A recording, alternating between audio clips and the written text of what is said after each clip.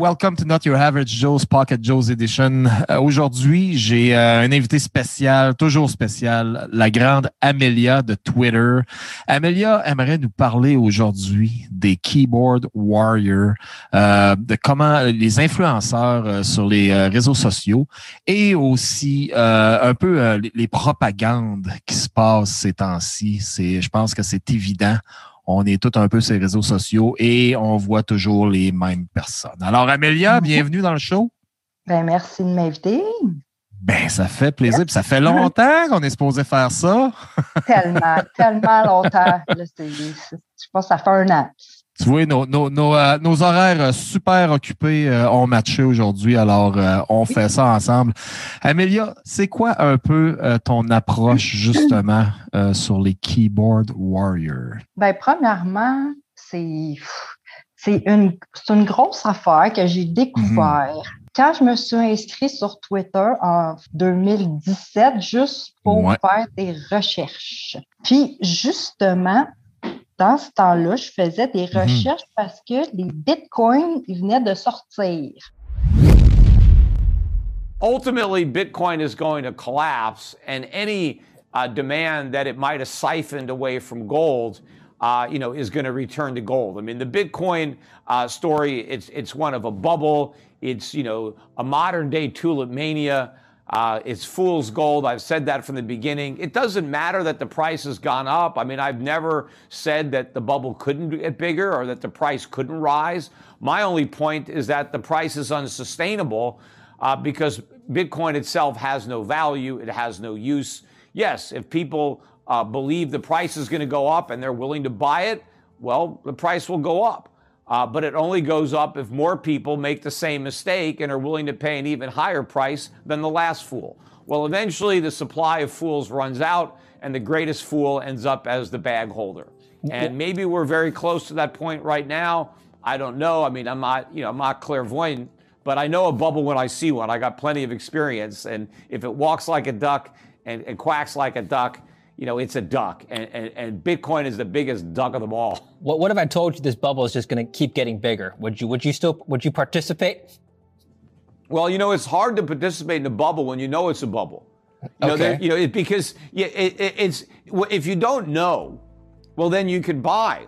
But the problem is you never know when the bubble is going to pop. So it's difficult. There probably are. I mean, I think there are 2 types of people that are in Bitcoin. What if I paid you? What if I say, here's a bunch of Bitcoin? Can you manage it for me? You're a fund manager. Can you manage my Bitcoin? Would you participate? Well, then I would be tempted just to sell it as soon as I had it. So it's like, as I said, I think there are 2 kinds of people that are in Bitcoin. There are the people who don't know it's a bubble and don't know it's worthless. And then there are the people who do know, but they don't care because, the price is going up. But I think most people are going to be trapped. I think when it finally collapses, it's going to be very quick. And, the market has been conditioned, right? Every time Bitcoin drops in the past, it comes back, right? So they've convinced the hodlers to close their eyes and turn out the FUD.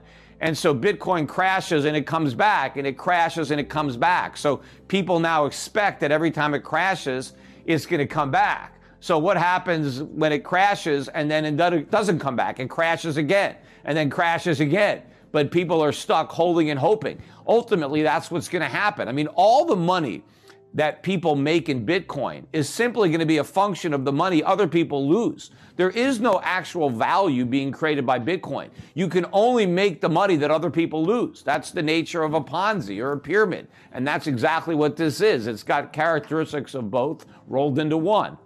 Yeah. Well, okay. So you tweeted something very interesting recently, which I didn't know before, because everybody I talked to have told me that institutional money has been going into Bitcoin, and that's one of the primary reasons why the price has gone up. And I don't know if you agree or disagree with this. Well, I think some institutional money has gone in. Obviously, there's been a couple of hedge funds that have gotten involved, and a couple of companies are involved. But as a percentage of all the institutions that are out there, it's tiny. But I think that it is being blown out of proportion certainly by the Bitcoin community that wants to highlight this to try to help drive this narrative that all the institutions are coming and so you better buy, right? They're trying to pump it up. I think CNBC in particular, because I think they've been bought and paid for by Grayscale, which is their largest advertiser. And so I think their coverage is completely one-sided and biased, and they're trying to spin this false narrative in order to, to pump up the price. So I think the people who are in can get out. I mean, that is one of the things that if you are big into Bitcoin, you need to make a lot of noise. You need to be very public about the fact that you own it, and you have to keep touting it, because you need to get more people in, because that's the only way that the price will go up. I mean, a stock could go up because the company does well, because their earnings are going up, because they increase their dividends, or a commodity could go up if there's more demand for that particular commodity because it's needed for something in particular.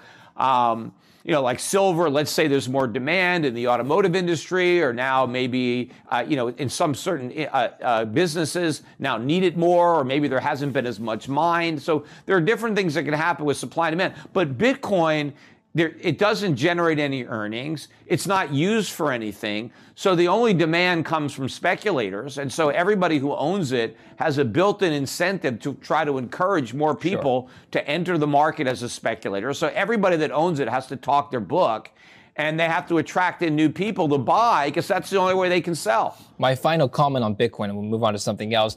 Doesn't that, what you just said, doesn't that simplify the equation for you? Because if all it is a demand-driven product, and you know that there's a big number of people, like a large community of people who would almost religiously buy into this product. That's all you need. That's a bull case right there, isn't it? Because they're not going away anytime soon. Well, it depends. They're buying into a dream. It's a myth that you're going to get rich simply by hodling Bitcoin. Now, yes, people who did buy Bitcoin early on and rode it all the way up, they did get rich. The people that get in early are the ones that get in rich. Yeah. It's the people that get in late that enable those riches that get out poor.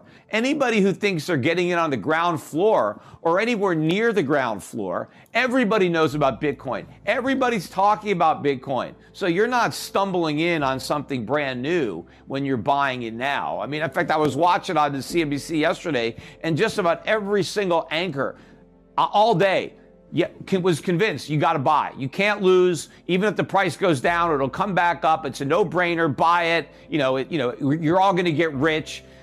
So this is how bubbles end. This is not how they begin. We're much closer to the top than the bottom, not only in price probably, but in time. I mean, this is like a parabolic. Look at that move up that we've had, right? I mean, this is not a sustainable move. There's never been a market that's moved up like this that hasn't come crashing down, including Bitcoin. Look what happened to Bitcoin in 2017. It went way up, and then it was down 70% in 2018. Oh, la grosse folie des Bitcoins. Ouais. Oui. Ouais. Puis là, il y a un ami qui, lui, il sait tout. Puis là, il dit, Bitcoin. Puis là, il me demande qu'est-ce que j'en pense. Moi, j'ai dit, là, attends, je vais aller voir. Je sais même pas de quoi tu parles, là, vraiment. Là, moi, je peux pas. Encore à ce jour, j'ai aucune idée c'est quoi, Amelia. Absolument aucune idée. Je te jure, là. C'est compliqué. C'est très compliqué. Puis là, j'étais là, je vais aller voir ça. Fait que là, moi, je vais sur l'Internet. Puis là, ça m'amenait tout le temps à des links, des liens. OK. De comptes sur Twitter. Oui. Oui. OK. Puis là, je m'en vais là. Puis j'étais là, my God. Puis là, c'était tout des... il y avait beaucoup de programmeurs. Okay. Du monde en informatique qui font des algorithmes. Je comprenais absolument rien. C'est très dur à comprendre. La seule affaire que j'ai compris, en fait, c'était que tous ces comptes-là, la plupart, faisaient de la propagande libertarienne MAGA. Ah, ouais, mais c'est drôle pareil, hein? Il y a un lien un peu dans ce monde-là. C'est un peu un monde un peu underground, comme. Ouais, exact. Puis là, j'étais comme... Parce que, en fait, moi, dans ce temps-là, m'intéressais même pas tant que ça à ça. C'est quand que je suis tombée là-dessus, là, que c'est comme ils disent le rabbit hole. Là. Ouais.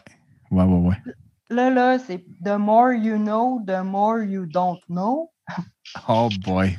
Je commence à regarder ça, j'étais là, c'est comment ça, MAGA, puis comment ça qu'il trippe sur... parce que là, c'était les élections de mi-mandat qui s'en venaient. Ouais. Fait que là, il y avait beaucoup de propagande. Puis, tu sais, une bonne façon de savoir si tu regardes un compte, n'importe quel, là, tu regardes qui suit, c'est qui ses abonnés. Puis, ça te donne une idée un peu de la personne, souvent. Ouais. Puis qu'est-ce qu'il like? Puis moi, tu sais, j'ai une mémoire photographique, comme je l'explique. Mais tu sais, ça a l'air d'un détail, mais ce n'est pas un détail parce que là, moi, j'enregistre tout ça, là, puis là, je fais tous des liens dans ma tête. T'es bonne en plus. T'es bonne là-dedans. Ouais. Mieux que moi. Ils doivent tellement s'ennuyer de moi au bureau. Fait que là, je faisais des liens, puis là, c'était tout MAGA, Donald Trump. Là, il bitchait tous les démocrates, puis c'était beaucoup Jésus, NRA. Mais là, c'est plein d'affaires qui sont tellement différentes. Comme MAGA, on s'entend, moi, ça a pris un bout avant que je sache c'est quoi, je ne suivais pas vraiment, mais c'est Make America Great Again. Great Again. Là, tu as les institutions religieuses que tu viens de parler. Ouais. Après ça, les institutions religieuses. Les guns. Le NRA, oui, la National Association Guns, yeah. Mais c'est quoi les liens entre tout ce monde-là? C'est bien bizarre. C'est tout la même genre de gang un peu? Ou c'est-tu une genre de liaison que tu fais comme un peu dans un groupe qui ont tous un peu les mêmes valeurs? Les mêmes valeurs, ouais. Moi, c'est un peu conservateur. Anti-vegan, je pense, que j'avais vu passer. Ouais. Les anti-vegan, attends un peu. Hey, ça allait loin, je pense, Amelia, là. On oublie. Ah, les QAnon. Ah, ben c'est ça, mais ça, c'est une autre affaire. Parce que ça, c'est une autre affaire. OK, on ne va pas là. On va pas là-dessus. Ben oui, on peut aller là, mais dans le sens que les Bitcoin people, c'est à cause d'eux autres que je suis tombée sur QAnon.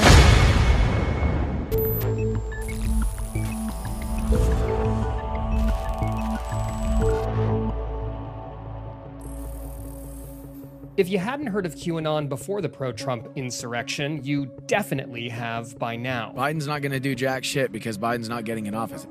The internet's fringiest fringe conspiracy, that elite liberals are running a satanic pedophile ring, has managed to make its way into the center of the national conversation. I will die for my country and my family and my friends. And they ain't gonna win. There ain't nothing else. They ain't gonna win. You don't want none of this. I spoke with David Gilbert, who's been tracking QAnon's rise for Vice News for several years. There's a game aspect to it, and there's a lot of game theory involved in it.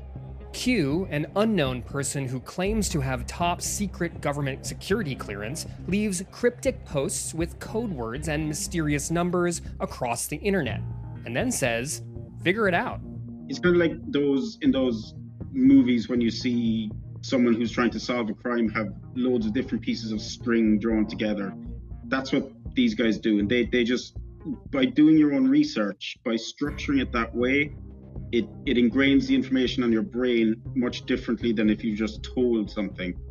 Everyone gets to be the hero, decoding all the new Q drops and comparing notes with their new Q friends. It kind of creates this community effect among believers. And that's why the pandemic was so key, is because people were stuck at home. They couldn't meet people. So they were on Facebook meeting in all these groups of like-minded people. And they felt, oh, QAnon is this community. And they all solved the clues together. And, you know, they're in on a secret that no one else knows about. Sort of reminds me of like the Da Vinci Code or National Treasure or these adventure movies where protagonists are able to see beyond, I guess, the like veil of reality to see clues and piece together something that everyone else wants to suppress. Yeah, absolutely. And that's how it has been structured by whoever is behind it, because they know that people people want, I guess, excitement in their lives, for want of a better word. So if they think that they're seeing beyond like what everyone else is seeing, that's exciting. They're in on the secret. They know something someone else doesn't. And it's really addictive. You know, people get absolutely addicted to this stuff, and they spend all their days looking at clues, looking at drops, trying to find links. Even when Q drops don't pan out, like in 2017 when Hillary Clinton was not arrested, like Q had said, adherents don't care. Despite all the failed promises over and over again, people still believe in it. It's kind of this constantly morphing thing where they can always twist what happens to appear as if, oh yeah, this is all part of the plan. So even when President Trump told rioters to go home last week, Q followers felt their research was saying something different.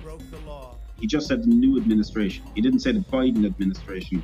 So they took that to mean this is going to be Trump's new administration. And his last line was, this is only the beginning. So they obviously took that to mean that this isn't over yet. The war is still on. Trump will win at the end of the day. Q hasn't actually posted since early last month, which has created something like a power vacuum in the conspiracy theory ecosystem. There are personalities in the Q community that people gravitate towards too, as decoders, as gurus, I guess. Absolutely. There's, at least a dozen major Q personalities who have hundreds of thousands of followers who will follow them, from Twitter to Gab to Parler to Telegram to wherever they go. Social media sites are finally trying to catch up to this problem. This week, Twitter said it had shut down more than 70,000 accounts affiliated with Q. And the wider public is starting to meet the men behind the curtain. Earlier this week, Vice News reported that one of the most well-known accounts, Neon Revolt, was actually just run by a New Jersey dude who wanted to write movies and never succeeded. But I guess has succeeded in scripting American reality through complete fiction. The damage has been done effectively. And I think the tech companies have to hold up their hands. They have to say, we haven't done enough. It's kind of, closing the door after the horse has bolted, unfortunately.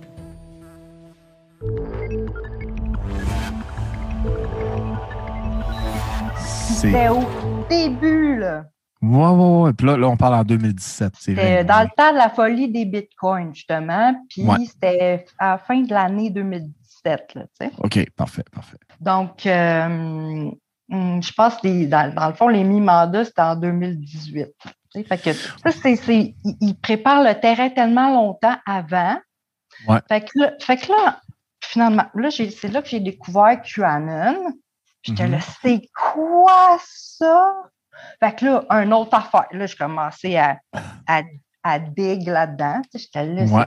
Puis là, j'étais overwhelmed. Là, je me suis ramassée dans des affaires de white suprémacistes, de néo-nazis, de...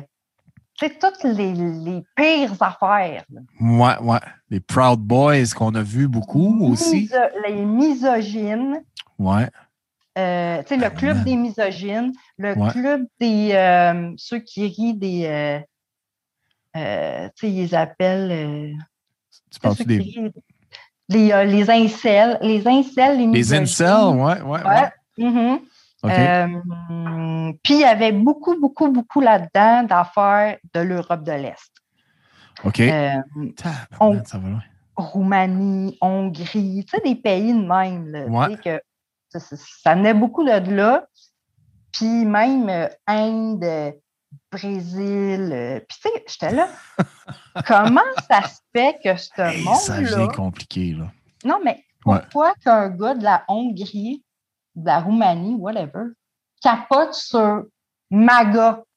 Ouais, c'est quoi l'intérêt? Moi, je croyais au début, OK, bon, il y avait le mouvement MAGA, puis je comprenais, OK, aux États-Unis, je peux comprendre, puis à un moment donné, on se rend compte que c'est au Canada aussi.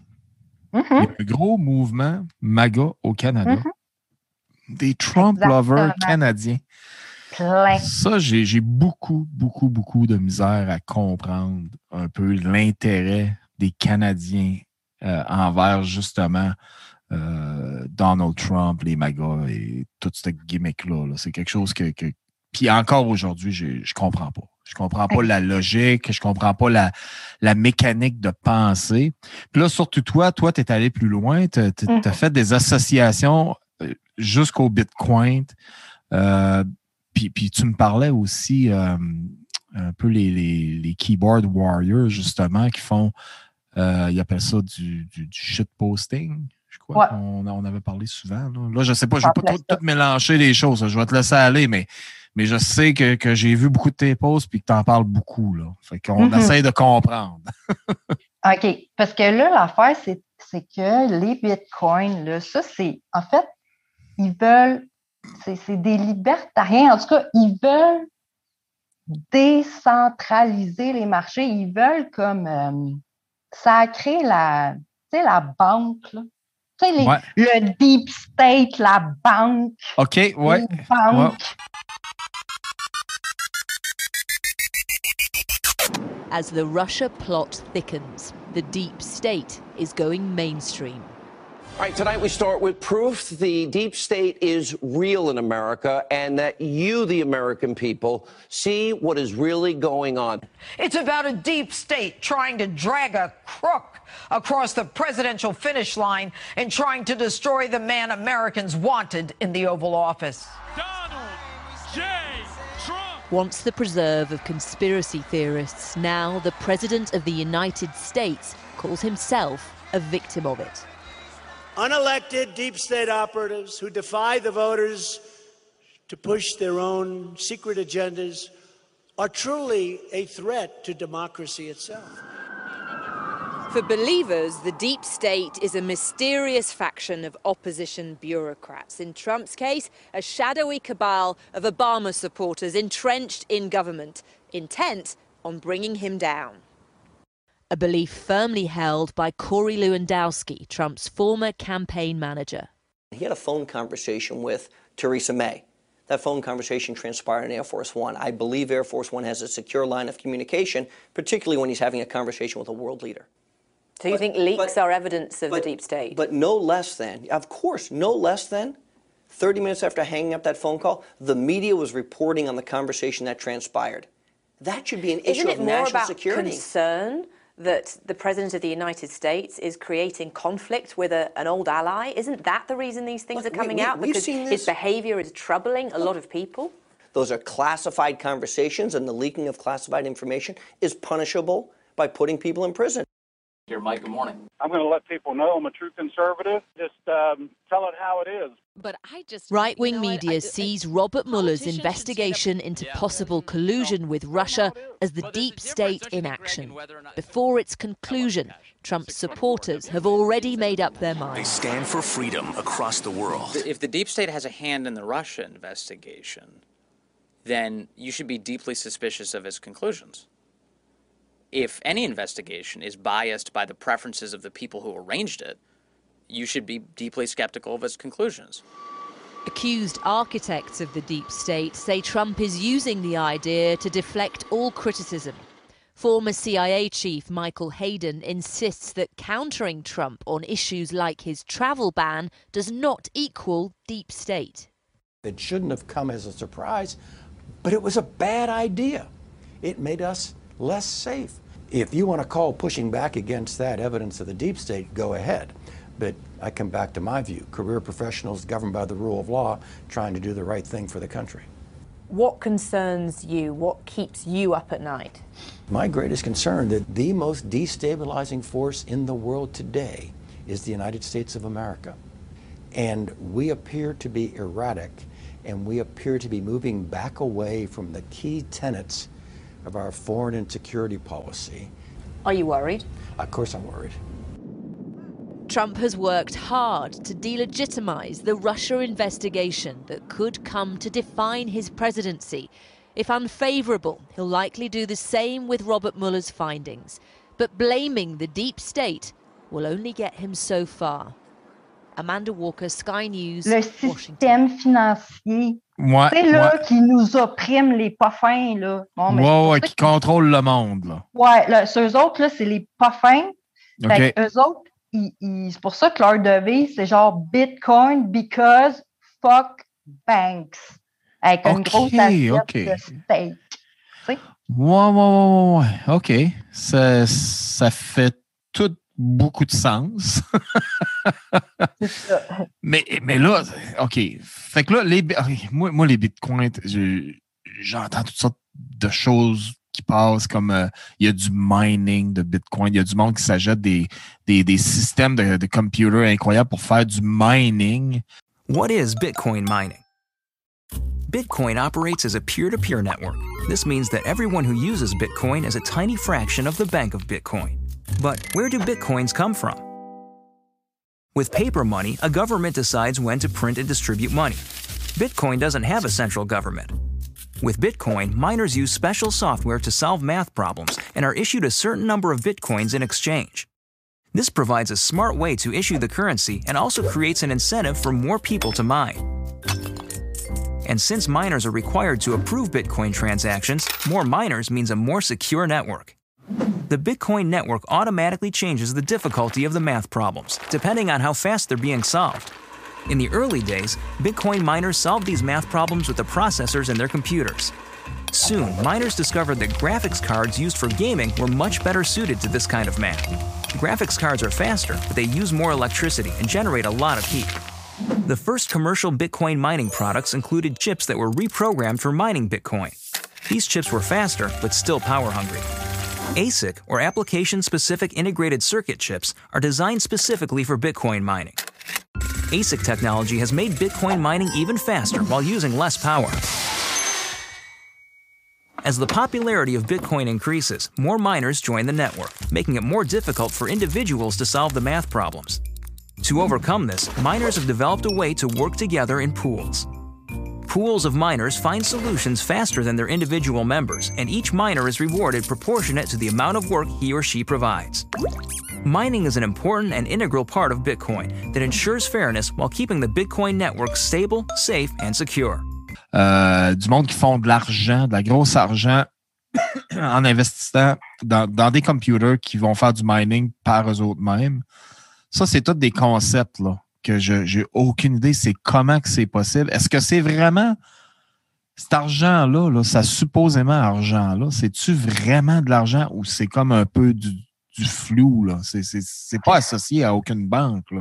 Non, mais je pense que, en tout cas, d'après ce que j'ai compris, c'est qu'on dirait que personne ne sait que c'est. Tu sais, le gars qui a l'ordinateur qui fait ça, c'est pas que l'autre gars après, lui, il a inventé l'algorithme, puis l'autre après, ben, il fait le marketing, puis l'autre après fait, tu sais, t'as le trader, tu sais, t'as comme plein de différents alliés, trucs. Là, comme. Ouais, mais on dirait que c'est comme si chacun fait son affaire, mais c'est pas trop ce que les autres font. C'est pour ça que quand tu achètes des bitcoins, tu sais pas trop d'où c'est que ça vient, puis qui a fait quoi, puis ça vient d'où. C'est pour ça qu'il y en a plein qui C'est où qu'elle va, l'argent? C'est où qu'elle va, cet argent-là? J'ai entendu parler de beaucoup de fraude aussi là, dans le bitcoin. Là, on se le cachera pas. Ben oui, ils ont des affaires genre de pyramide parce que c'est comme, ben là, il faut que tu ailles... faut que tu recrutes, c'est ça, ils font des du recrutement pour faire ça. Je sais pas comment, là, mais j'ai vu bien des affaires de ça, là, du recrutement, parce que je me suis fait un compte de Bitcoin Trader anonyme. OK, oh boy! Ouais. C'est bon! Sur Twitter, puis là, j'ai ajouté tous ceux avec les yeux laser, là. J'en avais ajouté comme à peu près 150, puis ils m'ont tout ajouté. Ouais, j'ai vu ça passer, ouais. Fait que là, moi, je me fais écrire en DM, j'ai rien demandé. Salut, hey, ça m'écrivait tout à côté, là. Genre, vrai? Ouais. Ah, toi, tu trades-tu beaucoup? Qu'est-ce que tu fais? Puis là, moi, tu sais, je sais pas trop. Je suis là, je fais beaucoup de shitposting. Shitposting is the act of posting large amounts of content of aggressively, ironically, and trollishly poor quality to an online forum or social network, in some cases intended to derail discussions or otherwise make the site unusable to its regular visitors. In May 2016, The Daily Dot wrote that a shitpost is a deliberate provocation designed for maximum impact with minimum effort. In September 2016, the alt-right group Nimble America received widespread media attention. The Daily Beast described the group as dedicated to shitposting and circulating internet memes maligning Hillary Clinton. In September 2016, The Independent wrote that shitposting is an apolitical tool that can be put to a variety of effects. However, posts such as these have appeared long before the 2016 U.S. presidential election. Engineering and Technology magazine wrote that hitposting, whether from the left or right, is perilously close to delivering an online metastasis of Orwell's 2-minute hate. In November 2016, Esquire magazine wrote that internet mockery was emerging as a legitimate political technique, shitposting. Maybe the 2020 election would be all shitposting.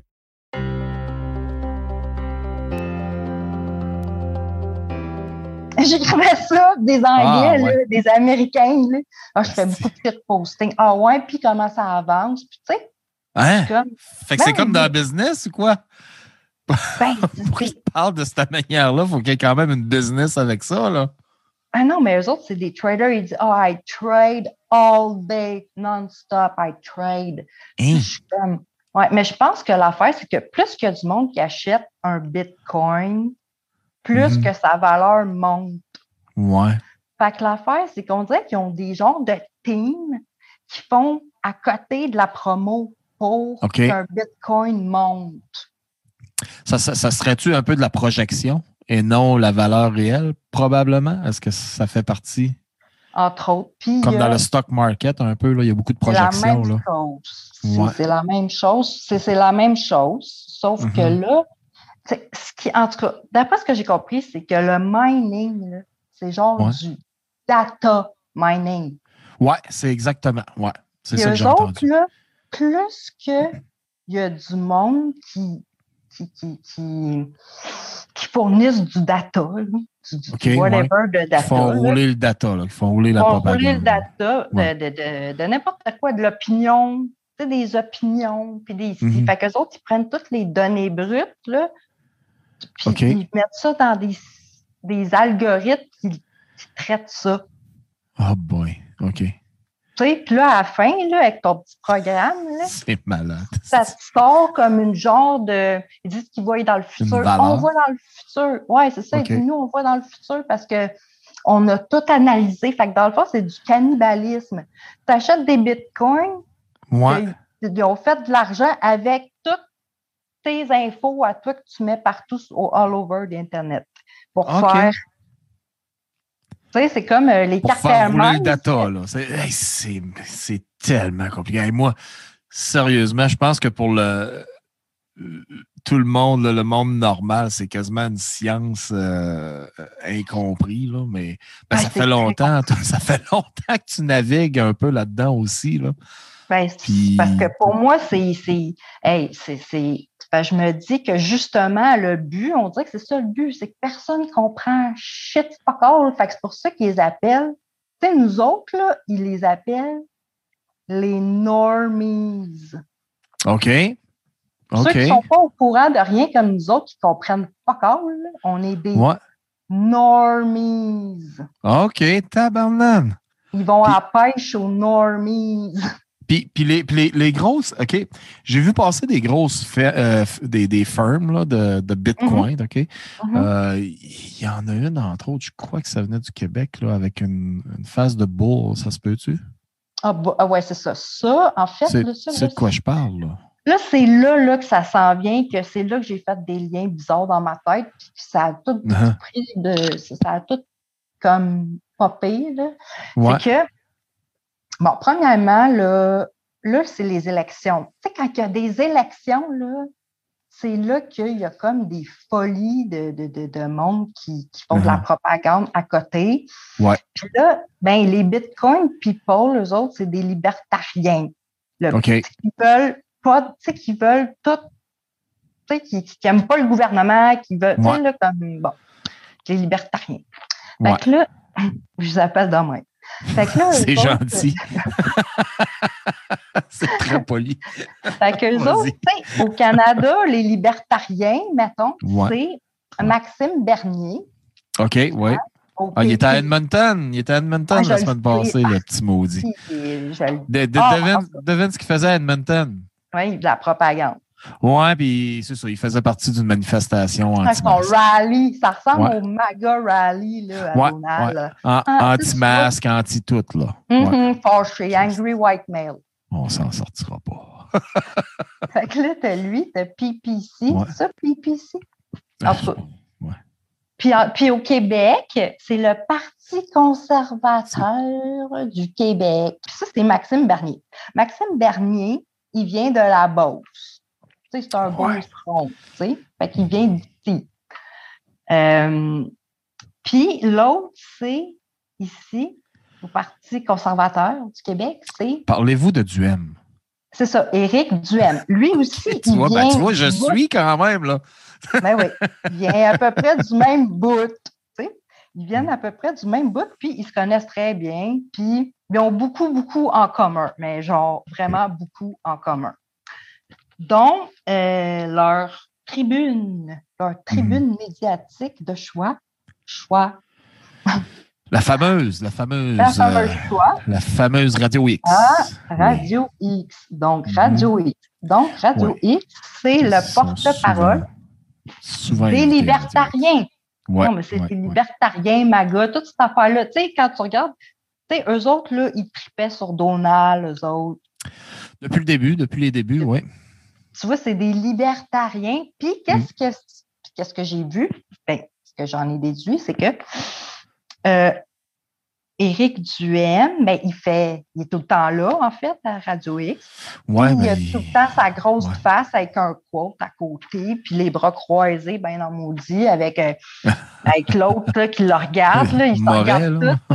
Ouais, ils se regardent tous, là.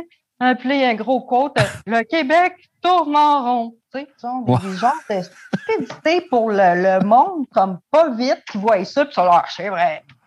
Tu sais? Ouais. Fait que, tu comprends? Fait que là, à cause de ça, là, je suis allée voir. Puis là, je suis allée voir d'où c'est que ça vient, ça. C'est qui ces gens-là? Puis, tu sais, c'est quoi leur background? Tu sais? Puis, qu'est-ce que je vois pas? Le comité économique d'Éric Duhem.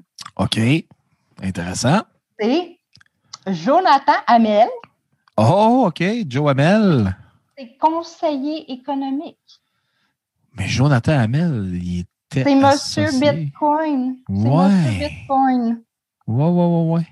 Mm-hmm. Ouais, lui, il faisait partie de la firme avec la tête de boule. C'est non, lui? C'est pas lui. Non, ça, c'était pas lui. Mais il y en a une, lui, parce que j'ai vu passer de quoi, celui-là. Oui, je sais, mais ça, c'est ça l'affaire. C'est qu'avant que ce soit Éric Duhem, celui qui était le chef du Parti conservateur, c'était Adrien Pouliot. Adrien Pouliot, oui. Son fils, à lui, c'est Monsieur Bitcoin Québec à l'ambassade Bitcoin. OK. Ça, c'est le chum à Jonathan Hamel. OK. Et c'est Monsieur Bull. C'est ça, c'est le fils. OK. Ouais. Le fils à Adrien Pouliot, il est à la tête de cette compagnie. Je ne sais pas si on peut la nommer, ça. Non, ben, c'est une compagnie qui est publique. Là. C'est quoi le nom? En tout cas, mais je sais exactement, là, c'est une tête de boule. Là. Oh ouais, c'est Bull Bitcoin, mais dans le sens que lui, en plus, il est représentant des Bitcoins au Québec. Là. C'est lui qui va à la chambre, là, puis qui dit moi, les Bitcoins, blablabla, puis whatever. Puis il doit avoir là, justement des ordinateurs là, qui font du mining, là, des serveurs là, qui roulent à full pin. Fait que ça, lui, là, c'est le chum aussi à Jonathan Hamel, que Jonathan Hamel, c'est le chroniqueur, en plus d'être conseiller, c'est un chroniqueur régulier de Bitcoin à Radio X. Oui, exactement. Puis qui envoie chez tout le monde sur Twitter, puis qui est bête comme ses pieds fendants, puis lui, en plus, il a fait de la fraude à côté, puis il s'est poussé en se lavant les mains, genre... Ouais. OK. C'est des affaires pareilles, là. Les associations. Hey, t'es bonne. T'es vraiment bonne. Moi, quand même. Sérieusement. Mais oui, puis t'as raison. Puis oui, ça, c'est en effet, c'est un chroniqueur régulier à Radio X. Puis l'autre, là, son autre conseiller, c'est Yann. Sénéchal. Ouais, OK, lui, Yann Sénéchal, qui est un régulier à Radio X. Ah, puis lui, là, il se la pète, puis tout le temps, moi, comment devenir millionnaire? Moi, je suis le meilleur. Puis son username, là, c'est genre pilule rouge. Ça fait pas trop. Puis la pilule rouge, là, quand tu checkes ça sur Internet, là, ça représente les misogynes. Oh boy. Tu vas dans tes associations, sérieusement, tu vas loin. Non, mais je veux dire, tu sais, je dis pas. C'est des observations. C'est des observations. J'observe, mais sauf que le rouge, là, c'est QAnon, là, tu sais, the red pill, tu sais, oui, c'est vrai. Oui. The red pill, c'est tout le temps, c'est ça, Matrix. Ça c'est son nom, ça. C'est son nom de user Twitter, pilule rouge. Ça, c'est tout du monde public, là. C'est tout du monde là, qui travaille dans le public, dans des médias. Des influenceurs, là. Oui, puis lui, ben, tu sais, Yann, lui, là, il avait fondé avec Éric Duhem-Gadon en 2012, juste avant la grève étudiante. Le réseau Liberté, puis après, ils ont transformé ça, c'est devenu Québec fier. Tu sais que je t'avais dit, va voir Québec fier. Oui, j'ai vu ça. Hey, c'est pas chic, ça. Et c'est genre Make Québec Great Again. Puis... Ouais, c'est limite, en tout cas. Je veux pas dire des affaires, mais il marche sur une ligne fine. Ça, c'est du shitposting. Tu sais, du shitposting, ça, Québec fier, tu sais, avec des memes. Parce que les affaires de Bitcoin, puis de tout ce qui est shitposting, c'est des mèmes, des M-E-M-E. Oui, des mimes, Puis, puis il y en a là, à la planche, là, que je suis allé voir. La propagande, oui. Beaucoup de propagande. Puis si tu observes les followers de ces sites-là, c'est un peu tous les mêmes followers dans tous ces médias-là, les mêmes. Écoute, je veux pas dire avec 100% que j'ai raison ou que tu as raison, là, mais il semble que c'est beaucoup de personnes qui suivent tous les mêmes médias puis qui écoutent toute la même radio. Oui, puis le pire, c'est qu'ils ont tous exactement le même narratif, puis il ne faut pas qu'ils... c'est sûr. Sur le il ne faut pas que tu te fourres du narratif. Tu as les mots, tu sais, les mots qui fessent, puis TVA, tu sais. Ouais. Puis le pire, c'est je comprends même pas parce que RNC Média là, est propriétaire de TVA Nouvelle Abitibi puis TVA Nouvelle Gatineau. Puis qu'est-ce que je me suis rendu compte, c'est que Québec Liberté, whatever, au début, en 2012, là, il y avait fait une convention, là, tu sais. Puis il y avait Maxime Bernier, Éric Duhem, Mathieu Bock-Côté, Lise Ravary. Wow! Tu sais, genre, la clique de TVA, plus péquiste à côté. Mais Éric Duhem, là, quand il était jeune, là, c'était un péquiste, puis il était full engagé au Bloc québécois. Oui. Fait que, tu sais... Éric Duhem, c'est un gars intelligent, Éric Duhem, là. C'est pas un de pique, là.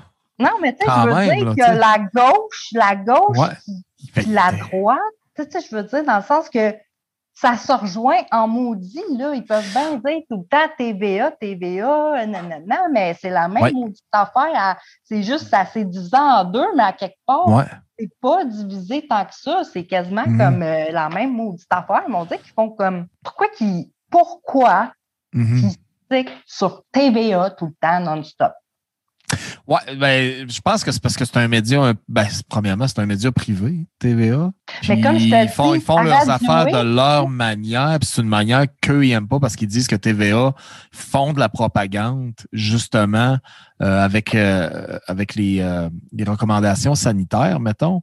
Ils disent qu'ils font un peu de la démagogie, là, que la pandémie n'est pas si pire que ça, puis TVA fait paraître ça comme si c'était pas vrai. Puis là, eux autres, ils disent, mettons, il y a une manifestation, il y y avait 100 000 personnes. TVA va dire, là, il y avait 10 000 personnes. Tu sais. Non, je comprends. Non, mais TVA, c'est un peu de la merde, là. Tu sais, je veux dire, c'est de la merde, mais tu sais, je veux dire, pour moi, c'est du...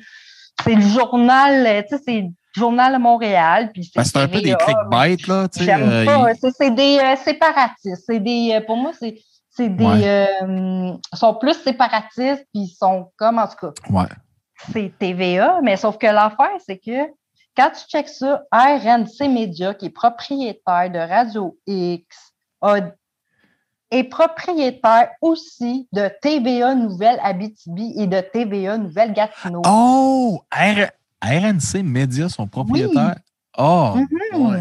Ben oui, OK. C'est pour ça que je me dis, c'est bizarre. Là, on dirait que c'est comme un team qui est comme un peu splitté aux deux extrêmes. Là. Mais comment que c'est possible? Là, je comprends pas. C'est pas... mais TVA, c'est toute la même personne, je croyais, moi. Non, ça n'a pas de l'air. Ah. Non, je sais, c'est ça. Mais personne ne se pose jamais ces questions-là parce que quand ils disent « faites vos recherches », mais c'est parce que moi, je fais tout le temps les recherches que personne ne va chercher. Okay, tu trouves pas ce que les autres trouvent, là. Non, c'est ça. Là, moi, quand j'arrive avec mes affaires, genre « Hey, QAnon », tout le monde « Christophe, folle de psychopathe, t'exagères tes affaires, c'est écœuré tes affaires. » Puis là, tu sais, Cossette Trudel. Ah, Cossette, arrête d'être sur ton dos. Tu sais, c'est tout le temps 2 ans plus tard mais là, le monde s'en souvient plus que c'est moi qui avais collé la shot, qui avait le début. C'est tout le temps comme ça. Je passe tout le temps pour la maudite psychopathe au début. Puis même après, jamais personne va me dire « Ouais, tu l'avais collé la shot » parce que c'est comme ça. Je pense que tu es vraiment observatrice, puis en même temps, écoute, moi, je suis pas calé autant que toi. Tu fais des associations que je vois, que j'écoute, puis je dis oui, mais check, si c'est vrai, ben c'est bizarre. Tu sais, moi, ça me fait poser du questionnement. Moi, je questionne tout, j'observe, je fais pas des recherches aussi approfondies, mais tu sais, t'amènes des choses qui sont potables. Tu sais, il y a des choses que c'est comme tabarnane, t'as travaillé fort là-dessus. Mais tu sais, ça fait du sens parce que je sais, tu m'avais envoyé justement des posts en me démontrant là, certaines personnalités qui travaillent dans certaines stations qui sont associées aussi à des affaires de Bitcoin, à des affaires d'école. Je pense, c'est ça. Je pense, en tout cas, je veux pas dans les. Il y a Maxime Bernier là, qui fait plein de podcasts de Bitcoin. Tu sais, qui est tout le temps en train de mais je comprends pas les associations encore de ça. Toi, tu as l'air à comprendre un peu plus que moi, mais les bitcoins, là, puis ce monde-là. Parce que les bitcoins aussi, ce monde toxique-là. C'est parce que, regarde, tu vois, là, aux États-Unis, là, tu sais, là, ceux qui ont tout vandalisé, là, les groupes underground, là, qui s'organisent des réseaux sociaux, en fait, là, sur le dark web, là, whatever. Eux autres, là, ils ont... C'est ça. Mais eux autres, là, comment tu penses qu'ils se financent? GoFundMe, là. Bon, mais eux autres, là, ils se sont tous fait couper les... tu sais, ils n'ont plus le droit de faire de GoFundMe puis toutes ces affaires-là. OK. Du Bitcoin. Ils ont accumulé des millions de dollars en cryptocurrency avec les réseaux sociaux. Fait que tu vois le lien, ils font du recrutement. Ils recrutent, ils font du... Puis tu sais, il y a des affaires de Bitcoin, là, des fois, tu veux ça, gagner des Bitcoins gratis, retweeter en tweetant. OK. Si vous retweetez ça, reward, Twitcharoo. C'est malade. Non, mais le monde... C'est malade, Puis là, ils leur disent tout le temps qu'ils vont devenir milliardaires, genre tout de milliardaire. Milliardaire. Milliardaire, To the moon. Puis, ça serait aussi facile. Gros marketing. Digibyte in my wallet. Now I'm finally rich.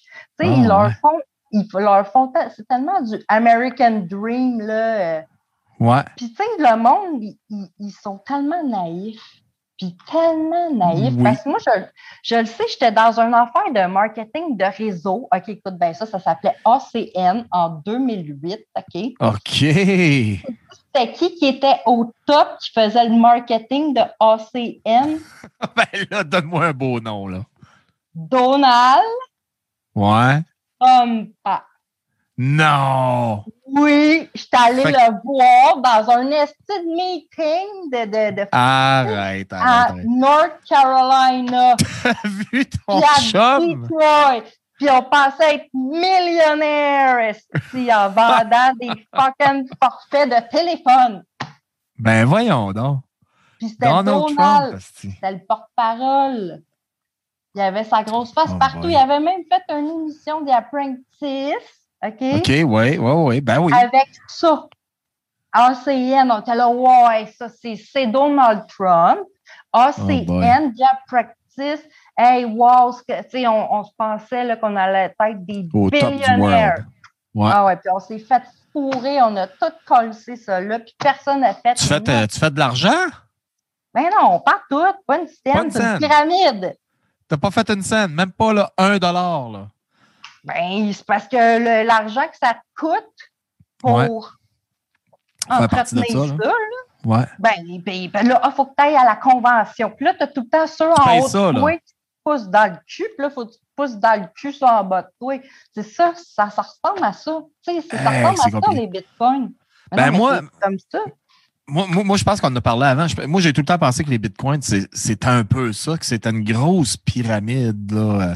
Une grosse pyramide compliquée qui est difficile à viser. Là. C'est difficile à comprendre. Fait qu'on dirait écoute, je dis pas que c'est une pyramide, là, mais ça m'a toujours un peu fait penser à ça. Puis là, quand j'ai entendu parler du mining, du data mining, là, j'étais là, hey, là, Christy, là, tu fais pas de l'argent juste à avoir des computers à faire du data mining, mais je suis qui pour dire ça? Je connais rien, là. Je connais rien, mais ils mettent ça facile parce que de la manière que ça m'a été expliqué, j'ai vu une vidéo présentation, tout, c'est qu'ils te disent de t'acheter des machines, OK, qui coûtent des milliers de dollars. Puis la machine, là, elle fait tout, t'as rien à faire. T'es assis chez vous, là, puis t'es supposé faire à peu près 10 000 $ par jour. Là. J'y ai pensé. J'y ai pensé à peu près pendant 10 minutes dans mon background de business. Là. Ça n'a jamais fonctionné comme ça, de faire de la business puis faire de l'argent. Moi, dans ma tête, ça se peut pas que tu fasses de l'argent aussi facile. Fait que j'ai backé up, j'ai dit, écoute bien, là, Christy, ils m'ont pas mettre 20 000 $ d'un système d'ordinateur que je comprends crissement rien. Hey, qui va faire des 10 000 par jour. Si ça serait aussi facile, ils n'en parleraient même pas. Ils achèteraient tous les computers. Puis, gars, fuck le monde. Pourquoi ils veulent pousser du monde à faire ça? Garde ça pour toi. C'est de la merde en plus parce que tu sais quoi l'affaire, OK? C'est parce que là, il y a Bitcoin, là, mais ça, là, ça consomme de l'électricité, OK? Comme c'est l'affaire qui consomme le plus d'électricité dans le monde entier, tu comprends?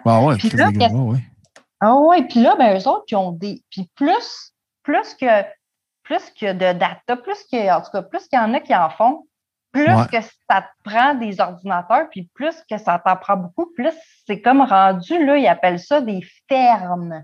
T'as raison. Farms. Ouais, des farms. Là, c'est rendu que tu as des salles de serveurs qui consomment de l'électricité. De l'électricité Hydro-Québec. Tu sais? Ouais. Fait que là, c'est comme si l'électricité, là, c'est comme à un moment donné, OK, toute ton électricité. Ça prend de l'argent qui rentre à quelque part quand tu as des fermes, Amelia. L'argent ne sort pas comme ça. Je connais une personne, OK? En fait, c'est ma voisine dans le quartier ici. Elle est plus jeune, puis elle travaillait dans une ferme de Bitcoin, de data. Elle travaillait dans une ferme, puis j'ai demandé, je dis, OK, tu travailles dans une ferme. Elle dit, ouais, une ferme de mining. Non, attends, là, de quoi tu parles? C'est ça qu'elle m'expliquait. Elle dit, non, on mine du data, tout ça. Puis elle se faisait payer, elle, là, à faire ça. Mais Christy, c'est d'où c'est qu'elle vient, l'argent? Je comprends pas. Je comprends rien.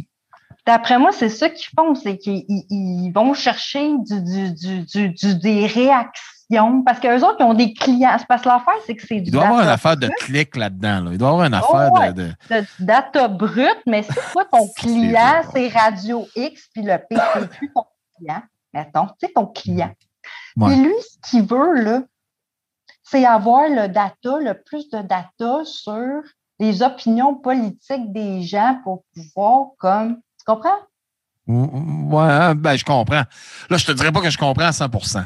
Mais, non, mais je sais bien. Mais je vois ce que tu t'en vas un peu là-dedans. Là. Data, là, c'est d'avoir c'est comme l'autre fois, là, Maxime Bernier, puis ben là, c'est la guerre avec Patrick Lagacé, puis tout ça, puis Duhem, puis c'est comme deux clics. Ça arrête plus. Puis là, l'autre fois, Patrick Lagacé, en tout cas, il dit « En tout cas, merci Patrick Lagacé de m'avoir écœuré parce que depuis ce temps-là, mon nombre de followers a augmenté de je sais pas trop combien. » J'ai vu ça passer. Ouais, c'est ça. Fait que là, ça, c'est ça. Fait que là, eux autres, plus qu'ils ont followers, puis plus qu'ils partent des polémiques, puis plus que le monde répond, plus que... Peu importe ce que tu réponds, là. Plus que d'activité, là. C'est de l'activité un peu qui change. C'est ça. Ouais. Plus que de chicane sur le truc. C'est pour ça que je dis tout le temps, hey, gars, that's bait. C'est un bait. Parce que je pense que c'est ça qu'ils font, les anonymes frustrés, là, comme les pirates, whatever, là. That's bait, là. Ils posent des collets, puis ils sont à la pêche aux ceux qui vont pogner, là. Puis, tu sais, le monde, ça répond, t'es un esti. Puis moi, je réponds juste, tu sais, là, je suis tannée, mais je réponds, OK, c'est comme un robot russe. Tu sais, parce que c'est une même. Ça vient.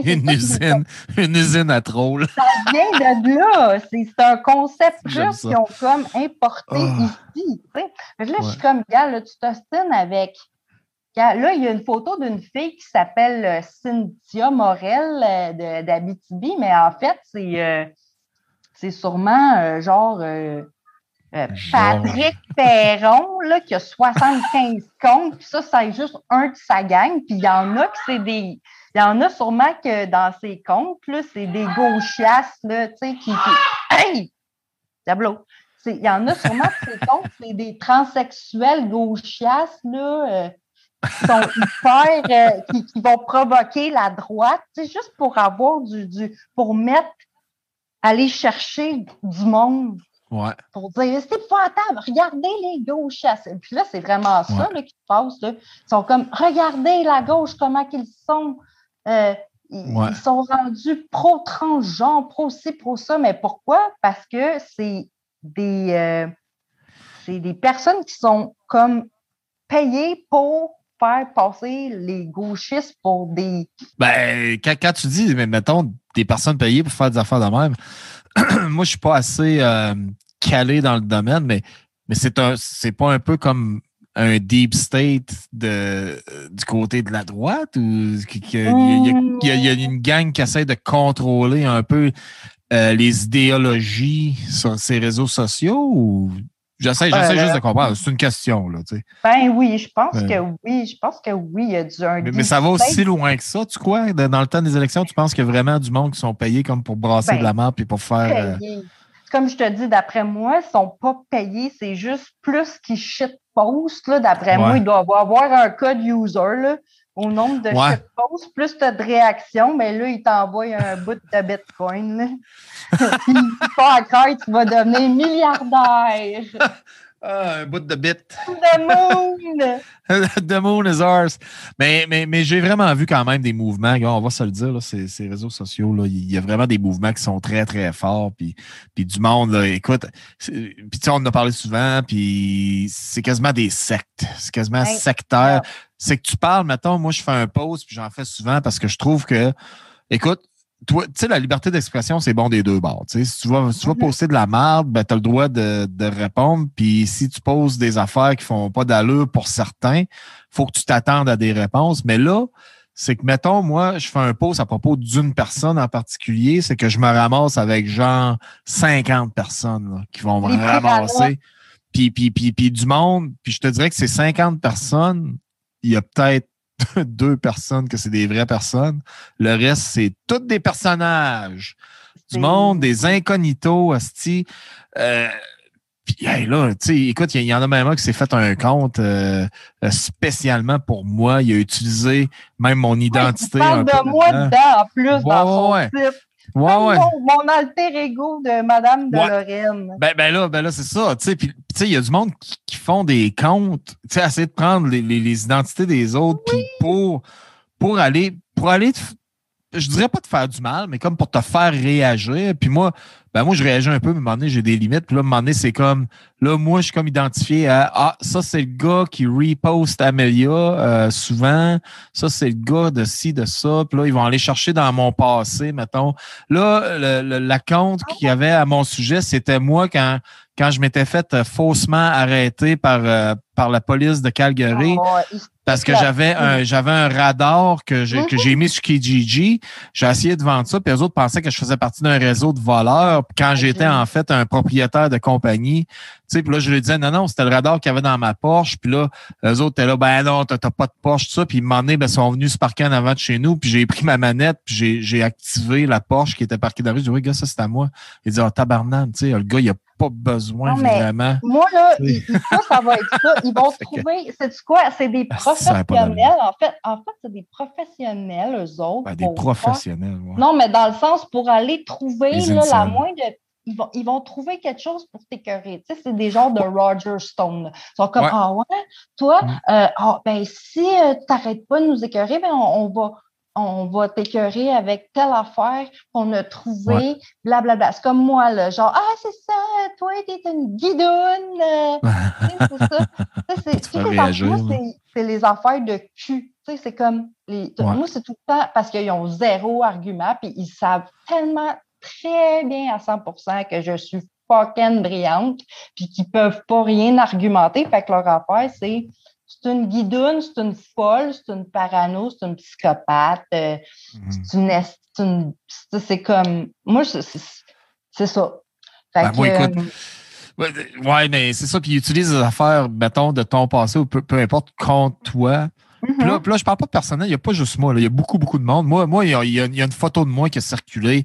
J'étais sur un bicycle, avec un gun dans les mains. Oui, je le sais. Puis c'est un Harley. Puis tu sais, le gun, c'est pas parce que j'étais un criminel. Là. C'est un gun, j'avais un cadeau, jamais utilisé. Puis tu sais, à un moment donné, sur une broche, on avait pris une photo comme ça, puis j'étais sur mon bicycle. Puis là, ça l'a été interprété, puis ça fait 1 an qu'ils utilisent la même maudite photo. Puis tu sais, je m'en fous, gars, c'est des vieilles nouvelles. Puis gars, je m'en cache pas. Je l'ai ici, là. Tu sais, il n'y a pas de trouble. Je suis pas un NRA. Tantôt, j'ai mis une grosse cabane, OK? J'ai mis une photo d'une grosse cabane, quasiment un château d'Hollywood. Puis j'ai dit, voici ma maison à Lorraine. Puis là, plein de monde, wow, c'est donc bien beau. Tu sais, personne ne se pose tant la question que ça. Fait qu'imagine le niveau de bullshiteux. Tu sais, moi, je pourrais me partir 50 comptes, puis m'inventer 50 vies. Puis si je payais pas, le monde, ils disent, ouais, mais ça, c'est des niaiseux dans leur sous-sol, ils n'ont pas de vie. Non, fuck you, là, c'est pas ça, là. Tu sais, c'est parce qu'eux autres, ils ont comme quelque chose, tu sais, il y a un anane au bout, là, tu penses pas ça parce qu'ils s'emmerdent puis qu'ils veulent faire des lols. Ça prend du temps, là. Sois concentré pour avoir plusieurs comptes, là. C'est organisé, là. Ça me rend, Tu comprends ce que je veux dire? Tu fais, tout le moment, c'est tous des petits adolescents dans leur sous-sol. Fuck off, c'est pas ça. Non, c'est pas tout ça. Vous pensez ça, c'est ça qu'ils veulent que vous pensez, mais sait. combien de fois tu vois ça? Retourne dans le sous-sol chez ta mère, t'es dans le sous-sol chez ta mère. Et là, à chaque fois, je suis là, Chris, vous êtes naïfs, les gens. Les gens sont naïfs en tabarnak. Parce que le gars, là, qui te parle, qui te jase à chaque jour, puis qui te dit que t'es belle, puis que t'es fine, puis tout ça, mais il y a un autre compte où qui t'envoie chier, puis qui te traite de grosse bitch. Ouais, c'est exactement. Ils vont te chercher des deux bords. Puis écoute bien ça, plus que ça, c'est que, puis on le sait, ça fait un bout qu'on navigue là-dedans, puis qu'il y a beaucoup de monde sur Twitter qui navigue, puis qu'on a affaire à ça à tous les jours.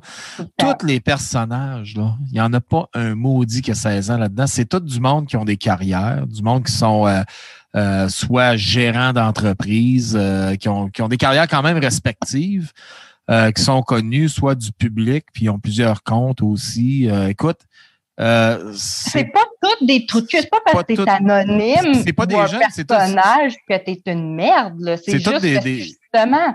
Des adultes. C'est des adultes. C'est ça qui fait peur le plus. C'est Christy. C'est des adultes. Puis moi, je suis pas mieux. C'est que moi, j'aime ça commenter. Tu sais, quand il y en a qui font des posts qui ça n'a pas de bon sens, oui, je vais commenter. Puis, tu sais, je prends une capture d'écran, je dis, garde, là, ça n'a pas de bon sens. Parce que moi, ceux-là qui font de la promotion pour la désobéissance des recommandations, je trouve ça plate parce qu'on est tout écœurés de ça. Puis quand je vois ce monde-là qui continue à taper sur le même clou, là, je trouve ça redondant, puis je trouve ça plate pour tout le monde qui paye, parce que tout le monde paye pour ça. Puis quand t'es prudent, là, tu te fais traiter de nom, de maudit peureux, de mouton, tout ça. Moi, je trouve ça plate. C'est le narratif. On sait d'où c'est que ça vient, là. On sait d'où c'est que ça vient, là, ce narratif-là. Ben ça, je te dis, eux autres, là, ils ont comme une liste. OK, si tu fais répondre ici, voici le narratif à répondre. Si ça sort comme moi, là, quand je fais mon gif là, de Tom Hardy qui dit « That's bait », j'ai jamais aucun... Ça finit là, ça coupe le thread. Moi, je suis bonne pour couper le thread à zéro. J'ai jamais de réponse, jamais. Les trolls de même, là, de la factory, là, moi, là, à chaque fois, je leur réponds une esti de niaiserie, là, où moi, là, qui avec un quote, qui est comme « Je suis une liberticide et je suis une communiste liberticide, végétarienne. » Puis c'est comme, genre, ils peuvent rien dire. On dirait qu'ils savent que je le sais, que c'est des bullshiteux professionnels, puis qui suivent, que c'est des trous de cul, finalement. Fait que là, qu'est-ce que tu veux qu'ils disent de plus? Ouais. Mais c'est parce que là, le monde, comme les autres personnes qui embarquent, qui fait ça, puis là, ça embarque. Puis là, je suis comme, OK, là, vous êtes juste en train de le feeder. Ouais. On feed the algorithme, tu sais qu'ils disent, là. Mais là, tu es juste en train de faire exactement, là, qu'est-ce que lui, son but, c'est ça. Moi, ça avait été loin de m'emmener, Amelia. Il y avait un gars qui m'a envoyé des messages en privé, tu sais, qui me menaçait quasiment. Il disait, il travaille à Edmonton. Puis c'est un pirate qui habite maintenant à Airdrie. Puis tu sais, le gars, il n'y a pas de personnage. Puis, tu sais, il fait des menaces un peu en subtweet. Tu sais, attends, mais que je le voie sur son chantier parce que, tu sais, je fais partie d'une compagnie quand même, là.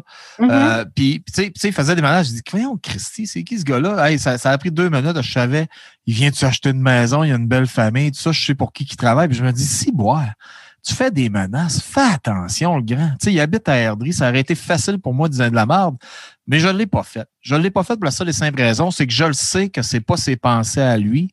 Il est comme endoctriné dans ce groupe-là.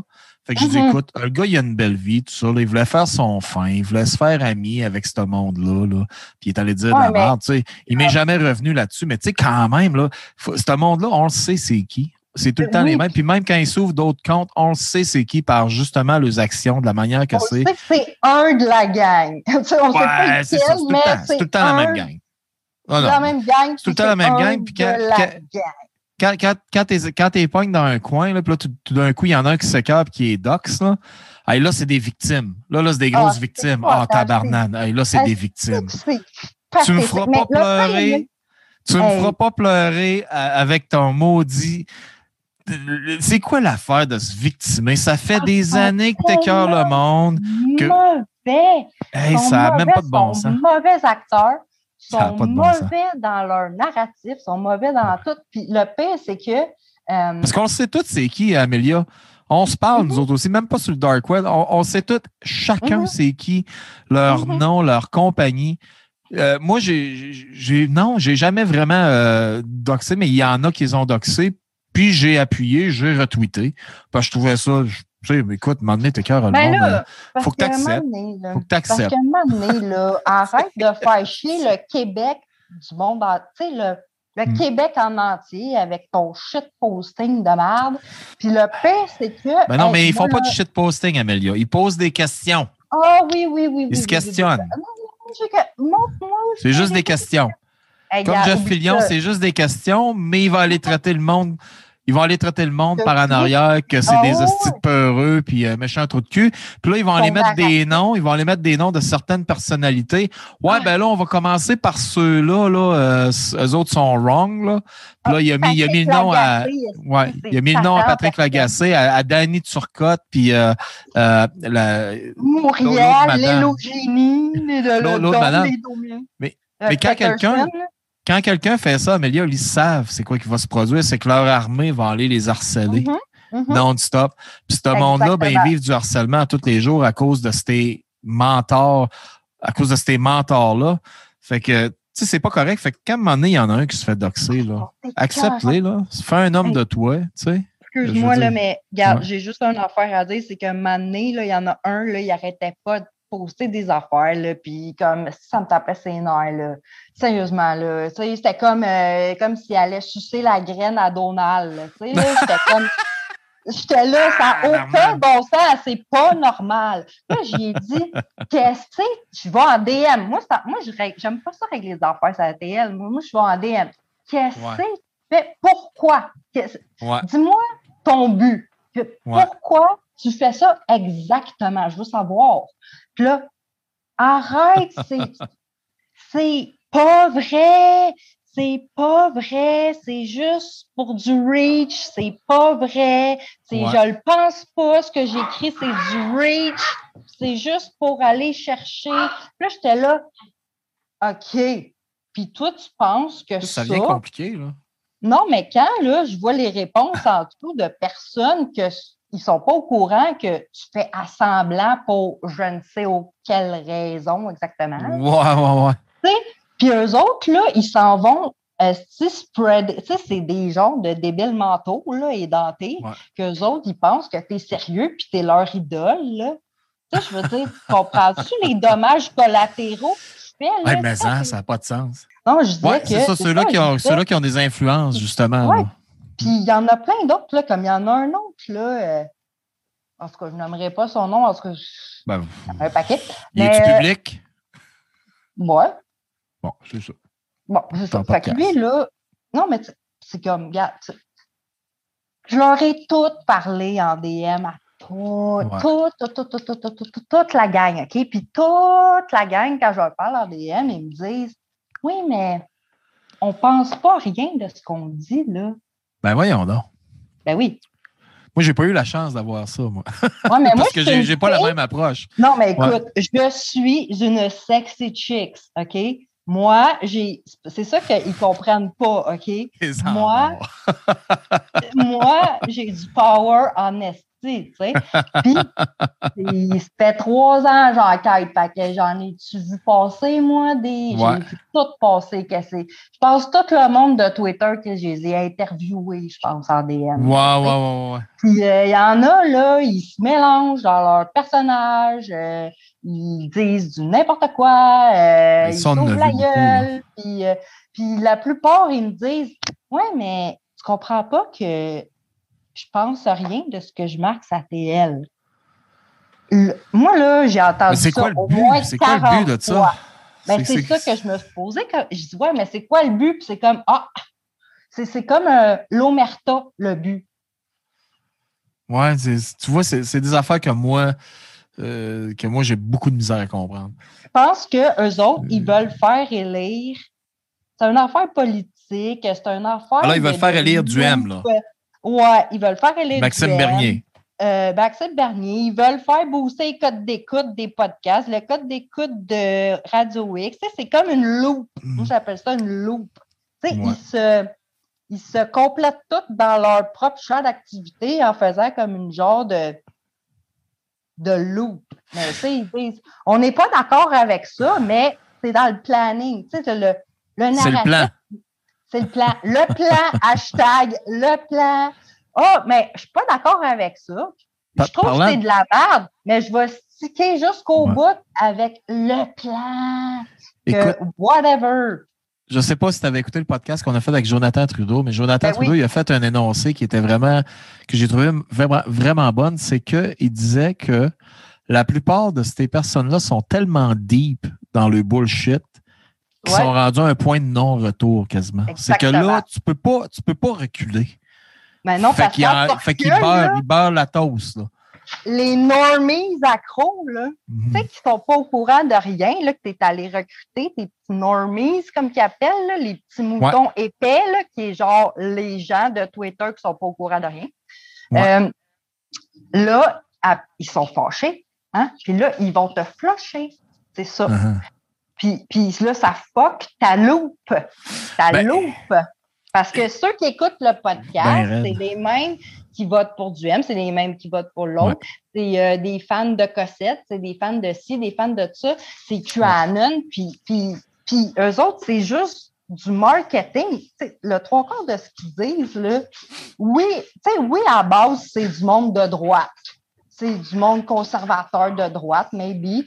Puis, sauf que maybe not, tu comprends? Puis ils ont même comme je disais, ils ont des comptes de gauche pour aller provoquer le monde de droite pour faire du chain reaction. Un peu de capital politique, peut-être? Capital populaire aussi? Parce que là... Parce qu'en faisant ça, je veux dire, ça amène l'attention aussi, non? Oui, mais là, en plus, ils veulent faire du scrutin. En tout cas, ils veulent changer le mode de scrutin, là. Ils ont dit ça hier, là. Ils veulent changer le mode de scrutin pour que, mettons, toi, tu es à Montréal, tu sais, que tu votes n'importe quoi, tu sais que c'est libéral qui va passer, mais là, à cette heure, ils veulent changer ça pour que si toi, tu es à Montréal, mais tu votes pour le PCQ, ça va compter ton vote pareil. C'est comme un vote overall, populaire. Tu sais, un comprends? Au lieu que ce soit... Ben, tu sais, au lieu que ce soit par comté, ils veulent faire comme un vote... global. Dans le sens que si tu es à Montréal, puis peu importe ce que tu votes, tu sais que ça fait 72 ans que c'est le Parti libéral, puis tu ne vas même pas voter parce que, anyway, tu sais que c'est le Parti libéral. Sauf que là, ils veulent tout changer ça. Fait que le monde de Schlag puis Verdun fâchés, là, qui vont voter pour PCQ, mais éventuellement, leur vote, il va compter. Tu comprends? Ouais, non, je comprends ce que tu veux dire. Puis même, puis on a vu ça auparavant, puis je vais donner un exemple. Je ne sais pas si c'est un bon exemple, mais je ne sais pas si tu te rappelles quand Jack Layton, il avait gagné beaucoup de votes. La vague orange. Oui, la vague orange. La plupart du monde qui avait voté pour Jack Layton, ils ne votaient pas pour Jack Layton, ils votaient contre, mettons, Harper. Exact. Il y a ça aussi. Fait que c'est des votes. Ouais, non, je comprends un peu ce que tu veux dire. Puis ça fait du sens. C'est comme, présentement, Duhem, eux autres, toute cette même gang-là sont en arrière de Duhem. Là. Duhem, c'est le sauveur. Là. C'est tellement évident, puis c'est tellement évident, puis c'est tellement trop évident, là, leur gamique, là, que quand même, n'importe qui me dirait on n'a rien à voir là-dedans. C'est comme ta gueule! C'est comme tu vas te sortir un dossier d'épais pour te prouver. Puis peu importe, c'est évident. Tu sais, comme même pas besoin de chercher bien loin pour ça. Là. Tout le monde le sait. Ouais. Mais je pense pas que ça va fonctionner. Je pense que l'affaire qui arrive, c'est que c'est du monde qui sont vraiment prédominants présentement sur les médias sociaux. Mais il reste quand même une bonne partie de la population qui sont pas là, sur Twitter. Nous autres, ce qu'on voit, c'est les actifs. Mais il y a beaucoup, beaucoup de monde qui sont pas là-dedans. Fait que je pense pas que ça va influencer tant que ça. La seule affaire qui influence beaucoup, je te dirais, à Montréal, s'il y a une grande diversité, je pense pas que ça change beaucoup.